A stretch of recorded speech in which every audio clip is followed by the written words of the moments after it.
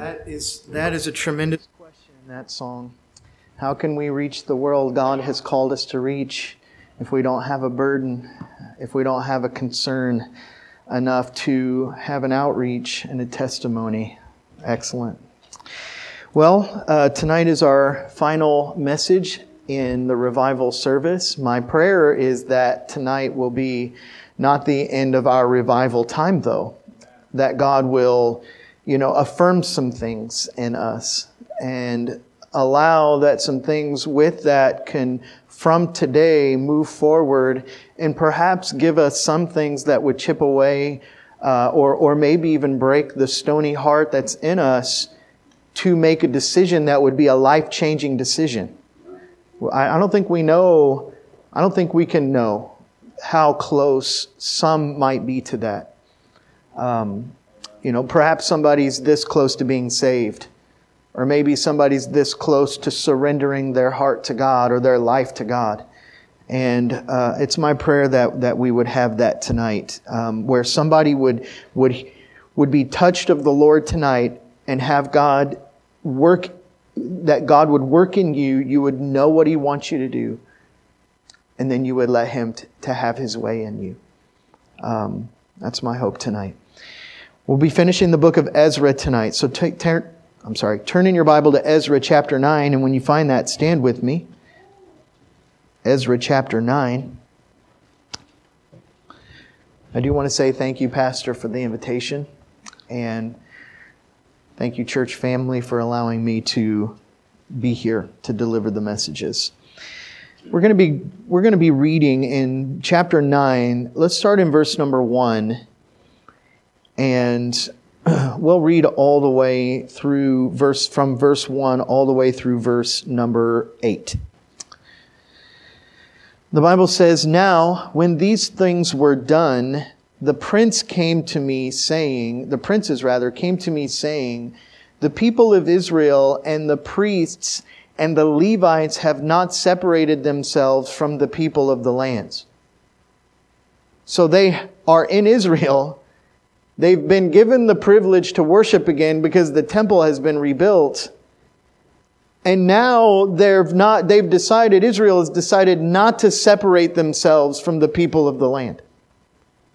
It goes on, doing according to their abominations, even of the Canaanites, the Hittites, the Perizzites, the Jebusites, the Ammonites, the Moabites, the Egyptians, and the Ammonites. And then the last one is the Amorites. Okay, so verse number 2. "For they have taken of their daughters for themselves and for their sons, so that the holy seed have mingled themselves with the people of those lands, yea, the land of people of those lands." Mingled themselves with the people of those lands. "Yea, the hand of the princes and the rulers hath been chief in this trespass. And when I heard this thing," this is Ezra reflecting on this report he just heard, "I rent my garment and my mantle and plucked off the hair of my head and of my beard and sat down astonied. Then were assembled unto me every one that trembled at the word of God of Israel because of the transgression of those that had been carried away. And Ezra says, I sat astonied until the evening service." So he received a report that Israel joined themselves to the people of the land after having been revived. And Ezra is in shock about this. It says that he stands astonied. He's speechless. He's wondering, how could we have done this? He goes on, verse 5. "And at the evening sacrifice I arose," this is Ezra, "arose up from my heaviness, and having rent my garment and my mantle, I fell upon my knees." By the way, that's a good place to go when you're in that position. Right to your knees. Do you know the only reason you wouldn't go to your knees when this is the circumstance? Is you don't understand how serious what you've done is. That's the only reason you wouldn't go to your knees in this context. Because you don't realize how serious this is. So he goes to his knees. He spread out, the Bible says, "and spread out my hands unto the Lord my God." In other words, I turn myself over to your mercy, to your judgment, to your mercy. Verse 6. And then he prayed and said, "Oh my God, I am ashamed and blush to lift up my face to thee, my God." Do you know what he didn't say? "Lord, there's a good reason for this. Lord, we messed up, but I have good excuses." He didn't bring any of that to the table. He lifted his hand, he spread his hands, and he said, "Lord, I'm ashamed. There's nothing I can say." He goes on. "For our iniquities are increased over our head, and our trespasses grown up unto the heavens. Since the day of our fathers have we been in great trespass unto this day, and for our iniquities have we our kings and our priests been delivered into the hand of the kings of the lands, to the sword, to captivity, and to a spoil, and to confusion of face, as it is this day." So Ezra is reflecting on the condition of Israel before God brought revival.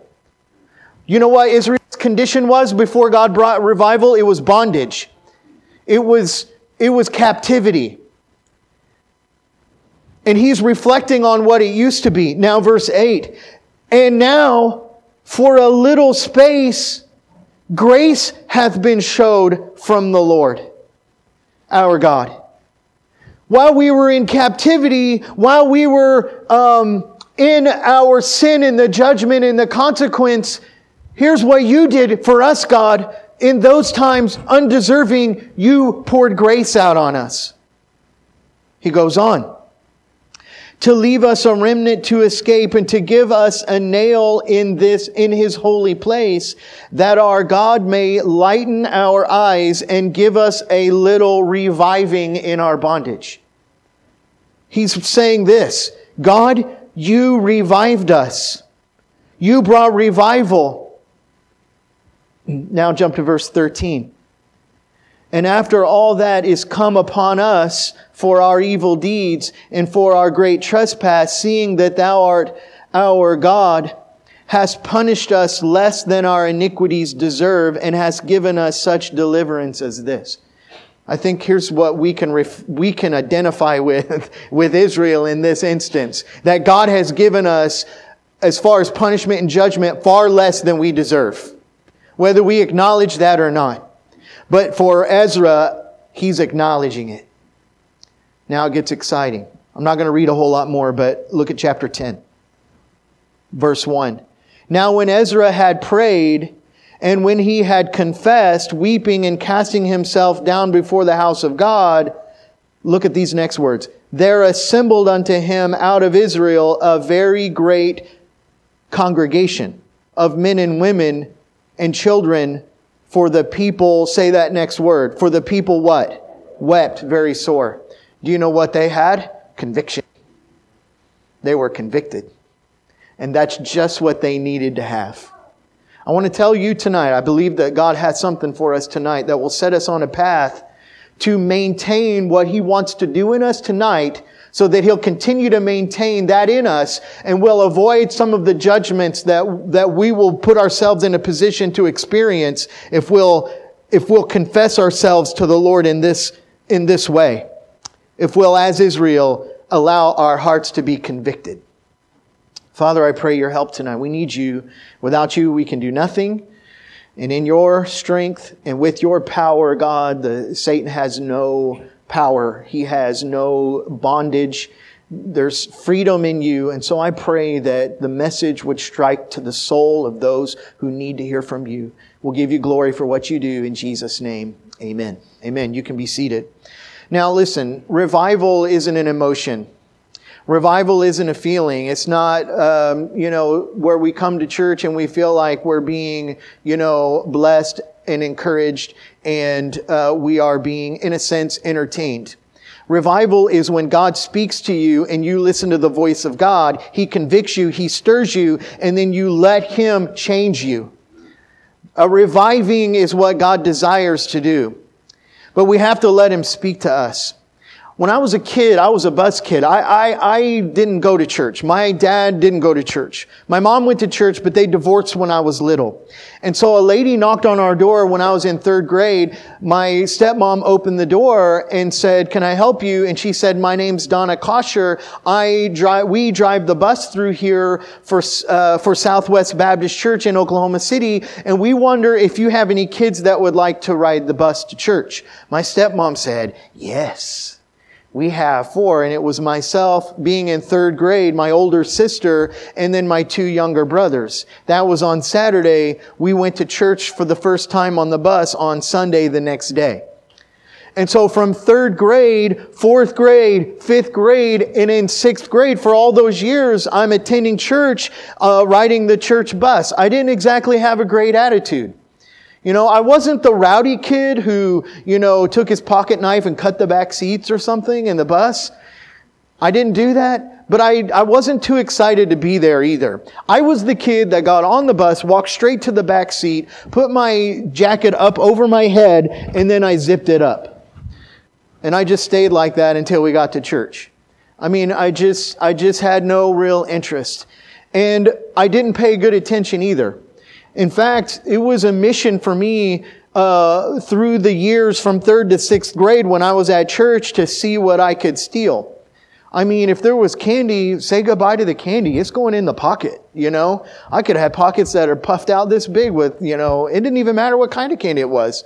I'm just going for it. I would walk around the classrooms and I would try to, if no one's watching, I'd try to go into Sunday school classes and all the doors would be locked. And so this was my adventure when I went to church. There were times when I enjoyed the puppet shows or, the puppet skits or certain kinds of things, but I didn't pay good attention to the gospel. Then when I was in 6th grade, I went out of the class I was supposed to be in and I snuck into the youth class. I wasn't supposed to be in there yet, but when there's 600 bus kids, you have a way of sneaking around. And I, had a way of doing that. So I came into youth class. I just want to see what it's like. Other kids, the big kids are in here. Maybe it's better than the other class. So I sneak in and there's like 300 teens in here and I'm sitting on the back row way on this side.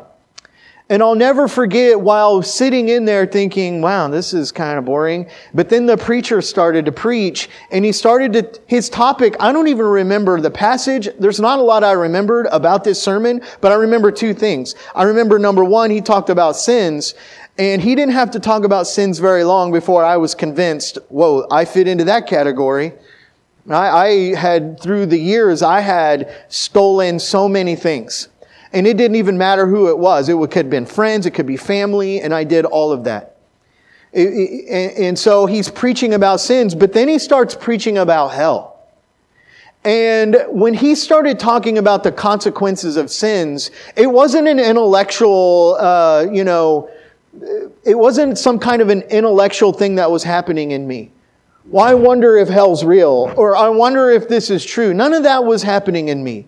Immediately, I knew that I was destined for it, and I got convicted in my soul. In fact, it was deep conviction, because I knew that I deserved it. So then he got to the end of the sermon, and he said, every head bowed and every eye closed. Well, I bowed my head and I closed my eyes because I thought that's what everybody did. And I found out when you're in a class with other teenagers, not everybody closes your eyes and bows your head. Anyway, I bowed my head, I closed my eyes, and the preacher said, if you don't know if you're saved, then you just raise your hand and I'll pray for you, or something like that. So he asked that question. My head's bowed. I'm thinking nobody's looking, right? So I raise my hand really high. Next thing I know, some guy puts his arm on my shoulder from behind. It scared me to death. I almost had a heart attack. What is happening right now, He said, would you like to go into another room and visit with me about this question? I said, okay. So we went out of the room where the message was to the Sunday school hallway, and he opened one of the doors, and I thought, that door was locked earlier, Anyway, so we went into this room, and he began to speak to me about the gospel. Now, having memorized the scripture and went to Bible college and knowing all the scripture, that's related to the gospel, likely the Romans road. I knew he's going through this with me, but it's like I'm being teleported into this room, and my everything about me in this moment is sort of a cloud. And so when we got to the point where it was time to pray and ask the Lord to save me, He led me through the sinner's prayer, and I repeated after Him. But this is happening in me. All the time I'm praying, I know that this isn't happening in my heart. Like in that moment, I know that I'm just saying these words. I'm not really praying, and I knew it. I didn't even need to go to theology class to know that I was just saying words. I wasn't praying. So when we were through praying, He looked at me and said I'd just gotten saved. But in my heart, I knew that I didn't, because what we were just doing was between you and me. I wasn't talking to the Lord. So I said, thank you. And then I went home, and I could not sleep that night. I was up all night long just tossing in my bed because I thought, man, He showed me how to do that. But I know I'm 100% sure that prayer I wasn't actually praying. I was just saying those words. And it stirred me. It really bothered me because I was under conviction. And it was like 2 nights. Plus I had watched all of these bad movies. And even as a young child, I was allowed to watch these movies. So I was thinking, I had watched recently a movie about houses burning down. And I was absolutely convinced that my house was going to burn down and I was going to go to hell. I slept with my shoes on. I just was afraid. And finally, after just a couple of nights of that, laying in my bed at home in Oklahoma City, I remembered, I'll never forget the night where I'm laying on my back in the bed and I cannot sleep. And I finally look to heaven and I begin to pray. I don't recall the words. I couldn't articulate the words that I prayed. But I do remember that I asked the Lord to save me and to forgive me. And in that instance, I also will never forget that I reached up, because my alarm clock was on my dresser, which was right beside my bed, and I changed my alarm clock setting from the rock and roll station that it was on to the sound that we all know and love. I changed my alarm to that sound away from the rock and roll music. I don't know, other than the work of God in me, why I did that. So God is stirring and working in me. He's convicting me and drawing me to Himself. When I was under conviction of my sins, I didn't need somebody to intellectually convince me that my sins were a serious problem. I knew that my sins were a serious problem. And so what we need is God to work in us through the message of His Word, the message of the gospel, the message of the Word of God through the man of God. We need to hear from God to convict our soul, to touch us, to speak to us in relationship to our sins. Why? Because He'll speak to us and convince us through conviction that our sins are a serious problem. Israel, as a community, had been established in Israel through the building of the temple, and they were able to be revived in their worship. What a blessing from God. Ezra, as a leader in this nation, as they're establishing a routine with worship and as a nation, he puts princes in charge of monitoring the governance of the people of the land. The leaders and the princes then would report to Ezra the dealings of the people, and that's what happened in verse number 1. Take a look at it. It says this: the people of Israel and the priests and the Levites have not separated themselves from the people of the lands. That was what the report of the princes gave to Ezra. We're in chapter 9, verse 1. It says, now after these things were done, the princes came. These are the ones bringing the report, saying, and here's what they said: the people of Israel and the priests and the Levites have not separated themselves from the people of the lands, doing according to the abominations. So the people had joined themselves to the people of the land. Now this isn't just a racial issue where we would say, we don't want to mix the races. That's not the ultimate issue here. The issue is a religious issue. What they had done is they had embraced not only the people of the land, but they had embraced the abominations of the people of the land. So they were mixing themselves in a religious sense to the pagans of the land. This is a sin. This is a sin that would soon remove God's hand from the nation of Israel. Now let's not forget, all the way up to the end of chapter 8, Israel had God's hand on them. They were being revived. They were being blessed. They were being brought into the land. And by the way, they didn't even deserve any of that. God was blessing them and He had His hand on them.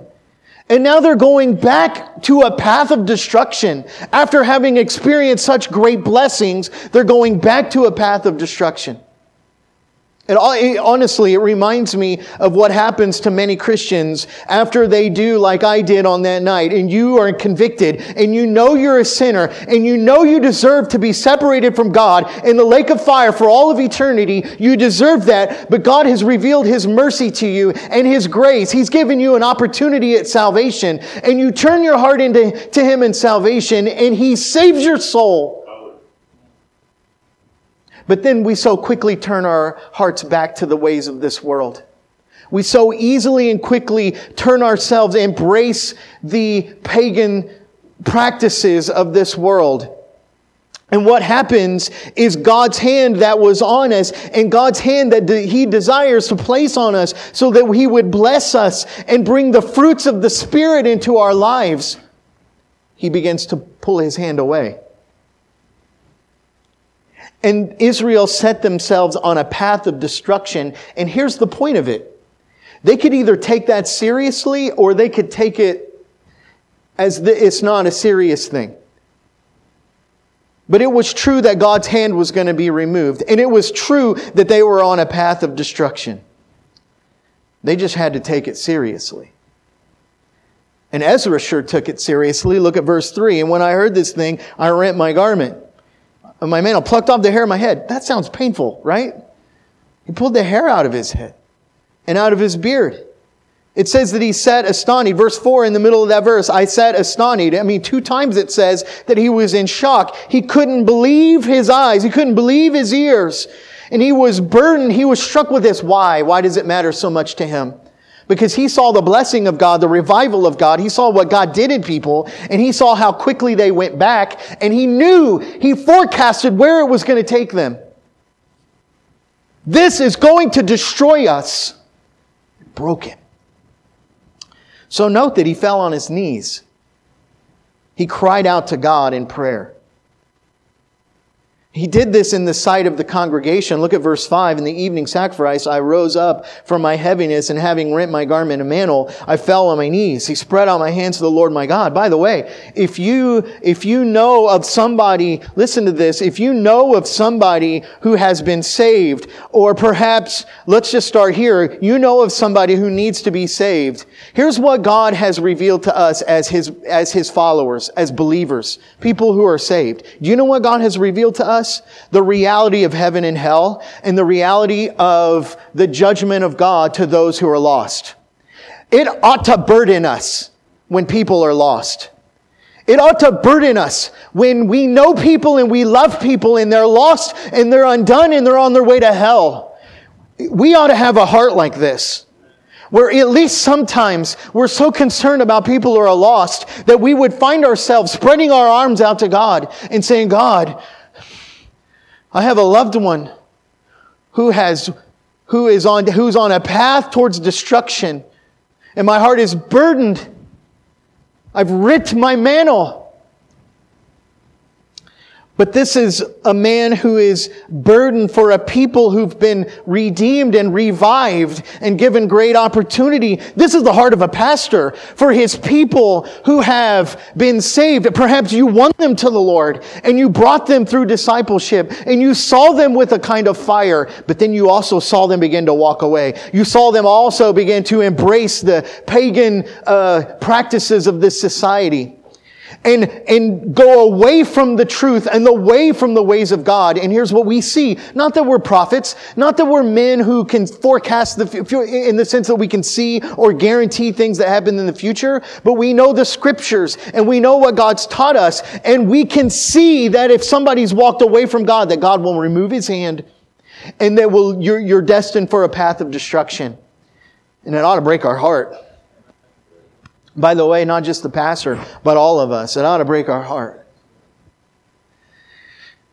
It goes on in verse number 6. It says, and said, "Oh my God, I'm ashamed. I'm ashamed." He understood the guilt of his people. He made no excuses for the sins. He understood this. We made this decision. We deserve the judgment of it. We deserve what judgment comes our way.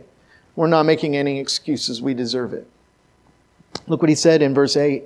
"And now for a little space, grace has been shown from the Lord our God to leave us a remnant to escape." God has been so good to us. God has been so good to us. In His grace and His mercy, He goes on to give us a nail in the holy place, that our God may lighten our eyes and give us a little reviving in our bondage when we didn't deserve it. God revived us.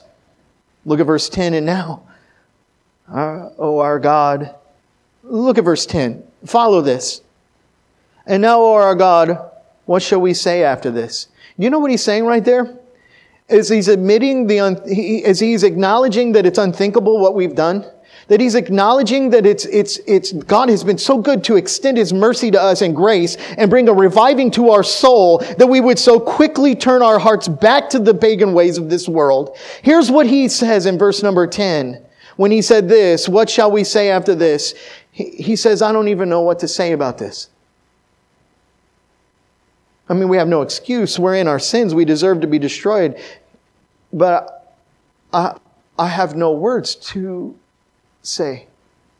Have you ever been that way where you knew that you deserved worse than what is even happening, and you fall on your face and you're like the publican who struck his chest? "Be merciful, because I don't deserve it. Be merciful to me because I deserve worse than I even have." That's what Ezra is saying. What can I say? We deserve far worse than what we could even expect to happen as a result of this. He's freed us, but we went back. He reflects even more. Look at verse 13. "And after all that is come upon us for our evil deeds and our great trespass, seeing that our God hath punished us less than our iniquities deserve, and has given us such deliverance as this," verse 14, "should we again break thy commandments and join in affinity with the people of these abominations?" God, you've been so good to us. How can we do this? To go back, to live in our sins, and now in our sins, in a position where God is going to remove His hand, and we're on a path to destruction. And with all of that, we wonder, and we ought to wonder, is there any hope? By the way, you're not even ready to be in a position where not just you can be revived, but where we can identify with the Spirit that is absolutely necessary here to embrace the reality of our sins, the seriousness of our sins, and the truth of the judgment and the wrath that's associated to the path that we would be on because of our sins. We would be tremendously wise to embrace that, as Ezra did.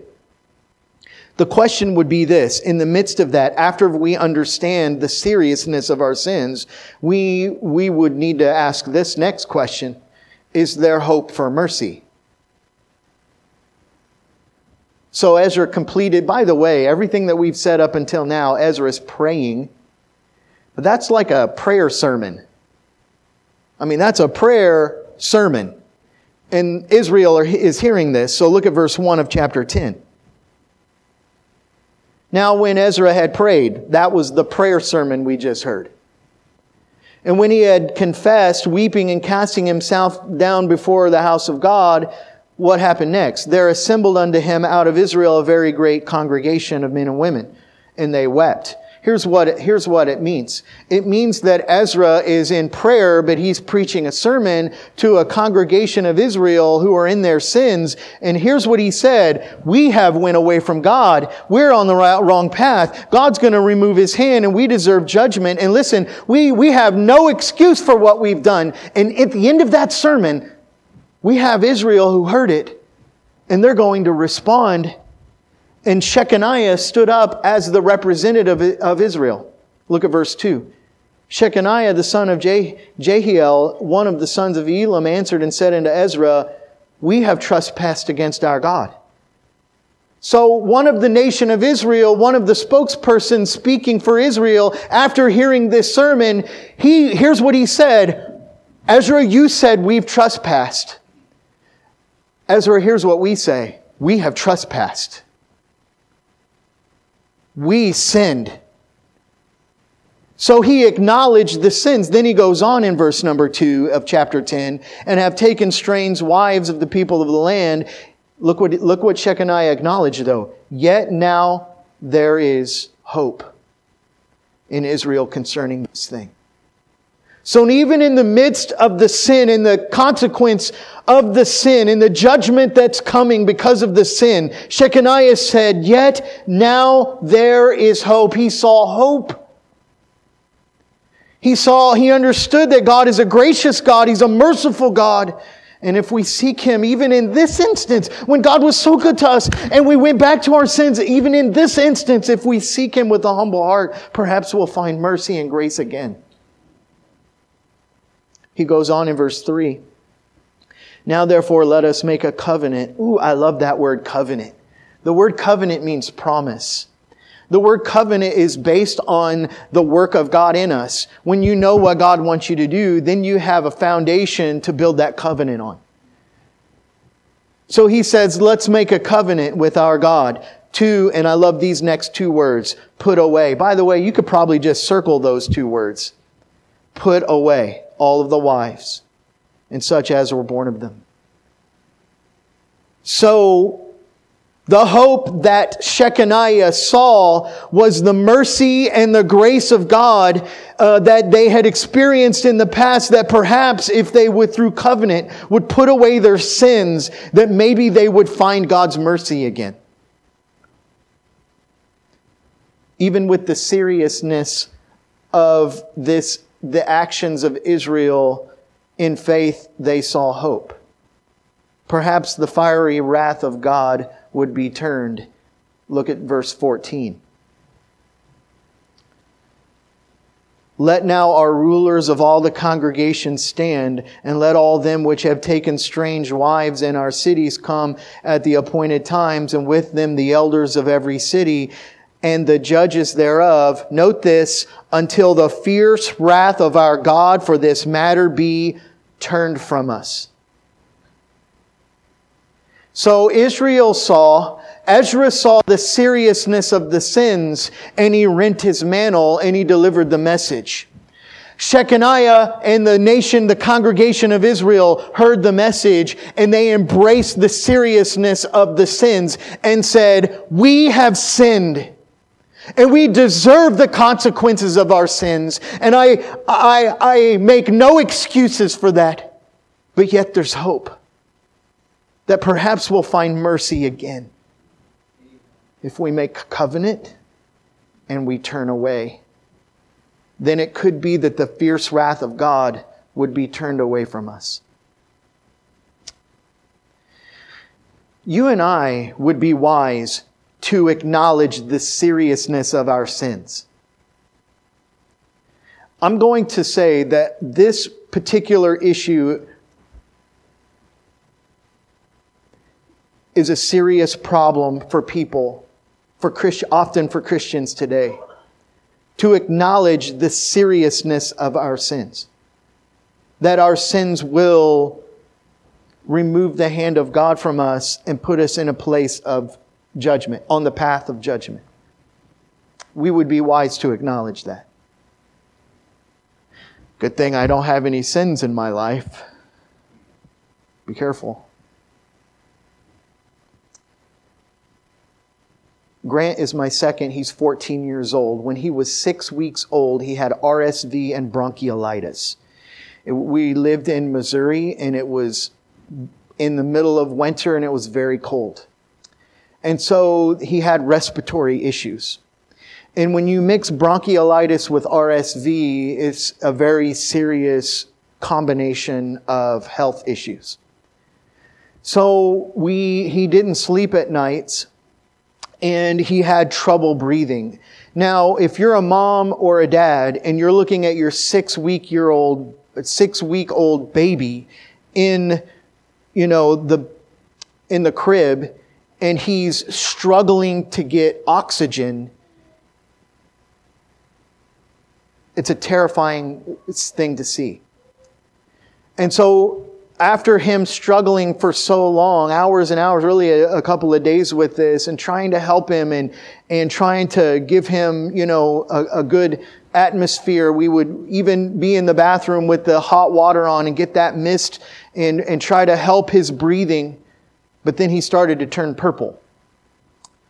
And we knew this is serious. We got to get him to the hospital. So we rushed him to the ER in St. Joseph. When we got there, he was, as I mentioned, he began to turn colors to purple, to blue and purple. And I'll never forget the scene of Grant being in this emergency room on this bed that's for an adult, and there's a 6-week baby in there strapped onto this bed, and there was about 6 doctors and several nurses in and out of this room. His oxygen level was right at about 60, and it was going down. And the doctor finally came out and said, there's nothing we can do to help him. We've got to get him life flighted to Kansas City Children's Mercy. Melissa and I said, let's do it like now. Let's get him. Let's go.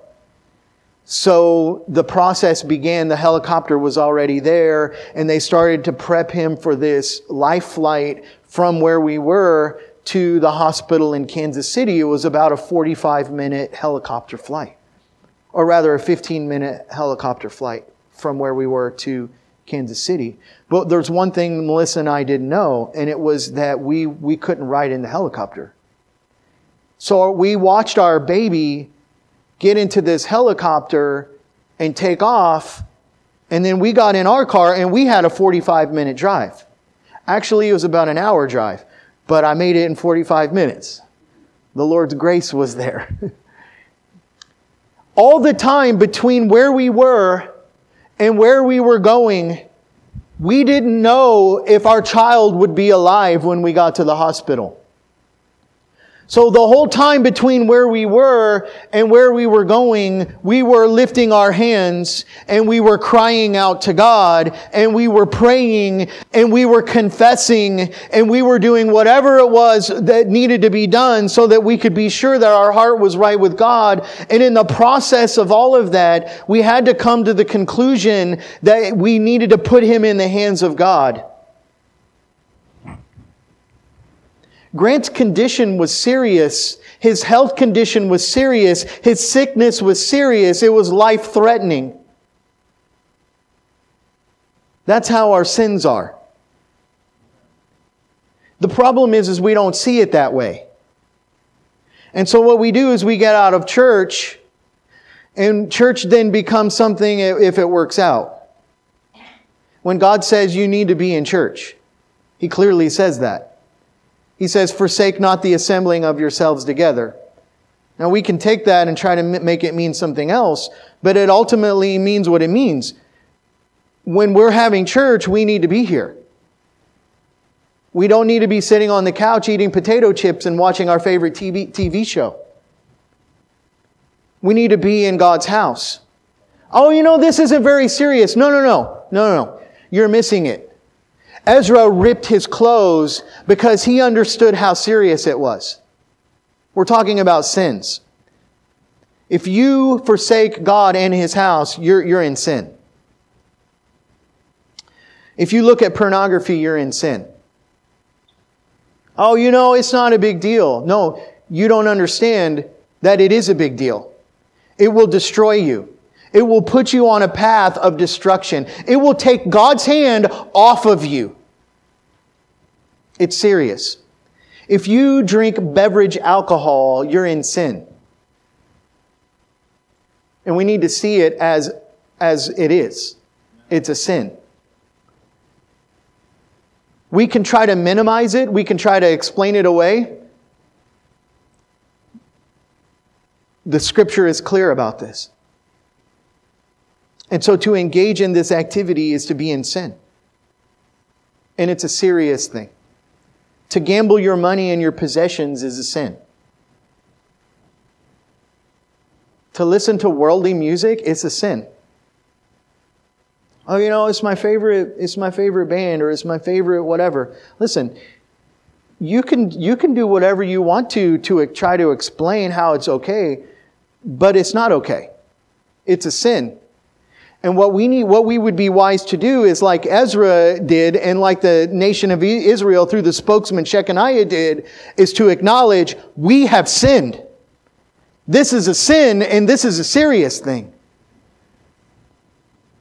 To watch ungodly movies is a sin. Now, I'm not getting a lot of amens. I didn't expect it, but it doesn't change the truthfulness of this. Ungodly movies, to embrace and to watch ungodly movies, it affects the way you think. By the way, all of these things ultimately affect the way we think. Here's what will happen. You'll eventually start to turn purple and blue. Why? Because you're sick. And you're in danger. We need God to revive us. We need God to change us. We would be wise to acknowledge when we have sin in our life, but oh, how quickly we go back to it. You should never forget your sins are very serious, and they will destroy you. Years ago, there was a young man that we took to camp with us, and he was that young man that he was like the bad kid in the youth group. I was a youth pastor, and so we had all kinds of kids that we ministered to, and this was the kid. So when he said, "Hey, I'm going to camp," you're like, "Oh man." I mean, you did that on the inside, because he's going to bring stuff he shouldn't bring. He's going to be a problem. His attitude isn't going to be right, and so he came to camp, and that's how it was. I had to confiscate a bunch of stuff. He was, a problem. His attitude wasn't good. It was just like a constant fight between him and me. Then on Wednesday night, at the end of the service, after the preaching on Wednesday night, he came to me and he said, "Brother Ben, I surrendered to be a pastor tonight." I said, "What?" I mean, amen. I was like, what? I did not see that one coming. And he really got it. A kid like that, he knows what's happening in the youth group with the other kids. So he started calling out the other kids in the youth group. Maybe not in front of everybody, but he would go to them and he'd say, really, you shouldn't be doing this.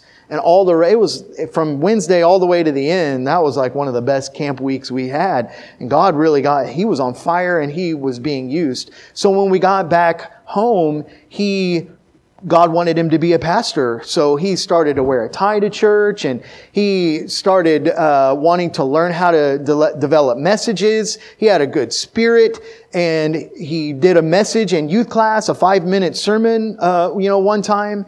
And so, the fire is continuing and he's doing well. But then in the process of weeks and months, this young man, Sean was his name, began to go back to some of his old things. Hang out with some of the old influences he had in his life. So one Sunday he wouldn't wear the tie. So that he then wasn't wearing a tie any Sunday. And it's not as though that is a dress standard. If you want to come to church, you better have a tie. He just did that because he wanted to learn how to be a pastor. But then he wasn't wearing the tie. And then he wasn't giving attention as he was. He wasn't listening as much as he was. And I could tell he's not going in the right direction. So we would talk about it. I would try to encourage him. A year of this goes by and he's continuing to slide back into his old ways. So that it's the next year for camp. And he's further away than he was the year before. And I said to him, Sean, you have to go to camp. He said, I don't want to go to camp.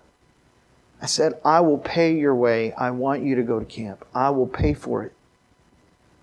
After some negotiating, he finally said, I'll go to camp, but I'm not going to let you pay my way. I'll pay my own way. So I'm excited. I'm thinking, I got him. He's going to come to camp and he's going to hear the preaching. And it could be that God's going to stir him again and he's going to be excited and he's going to get things right. And it's just going to be great again. And so we're at camp and the preaching's happening and he's asleep. Every sermon, he's sleeping or pretending to sleep through every message. And he did that every day for the whole camp week, so that it was the last sermon of camp. The next day we're leaving. And we get to the end of the message of the last sermon. And I leaned over to him and I said, Sean, would you go to the altar and pray with me? He said, okay. We came to the altar during invitation of camp that week. And I knelt down with him and I said, Sean, did God call you to be a pastor? He said, yes. Now, when he said yes, I thought, well, that's good. He acknowledged that God called him to be a pastor. Maybe, usually if somebody gets away from God, they'll say, God never called me to be a pastor. He didn't say that. Yeah, God called me to be a pastor. So I got a little encouraged in that moment. But then I asked him this.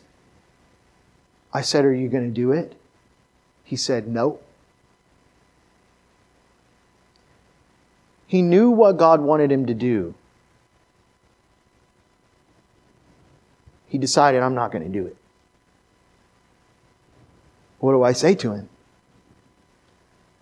The only thing I could say to him, Sean, you're going to have a hard life.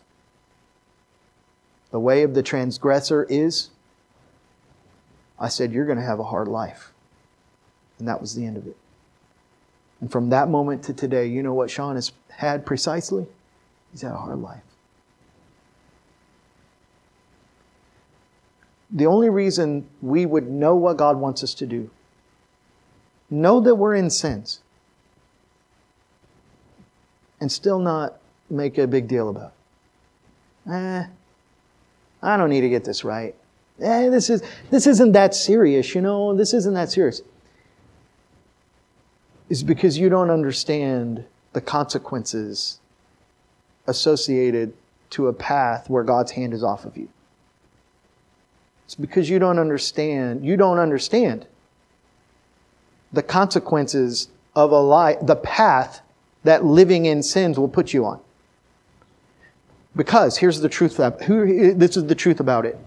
If we understood how serious our sins were, we would rent our clothes. We would fall on our face and stretch our arms out and say, God, I deserve no mercy.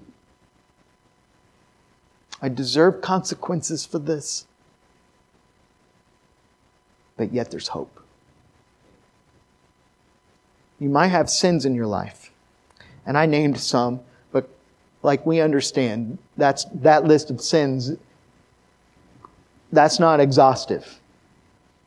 When God reveals sin in our life, we would be wise to take it seriously. We would be wise to lay ourselves out to God. We would be wise to say, God, would you reveal your mercy to me? I don't deserve it.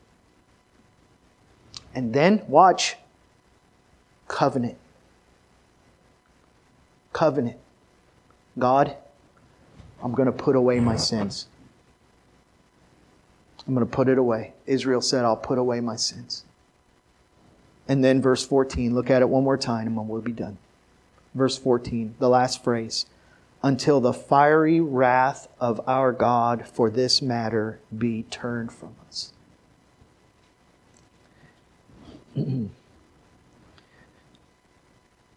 We need to remember that there's hope. We need to remember to take our sins seriously. We need to decide to turn back and to confess. We need to decide to put away our sins. I really think it all sort of starts right there with us saying, like Shechaniah said, I have sinned. I have sinned. You know what's amazing about this? Because all we've done is went through the book of Ezra, and we finished it tonight. But all leading up to chapter 8, you know what God gave Israel? He gave them revival. And then after they got revival, they had sin. We had revival. Let's not think that just because we've had revival, or perhaps we've been revived, that sin doesn't creep back in. We need to confess. We need to confess. We need to take our sins seriously, because they are serious. Let God convict you. Don't say, this isn't a big deal. Yeah, it is a big deal. Father, tonight we're grateful for the encouragement of the Word. Lord, this is serious tonight, but we've tried to just say what you said. We tried to bring an encouragement that would be accurate according to what we've studied in your Word tonight. And it is so obvious that sins, embracing the sinfulness of the abominations of this world, and you convict us and you speak to us, and we know that it's sin not because the pastor said, but because you touched us. I pray that tonight we would spread our arms out to you and to say, God, I have sinned. And I desire tonight your mercy, and I commit myself to put away my sin.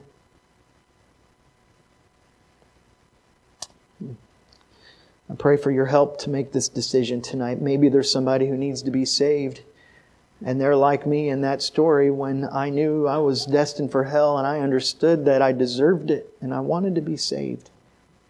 Maybe somebody needs to be saved tonight. Would you bring that conviction to them? Every head's bowed, nobody's looking. Would you lift your hand if you would say, Preacher, tonight, I don't know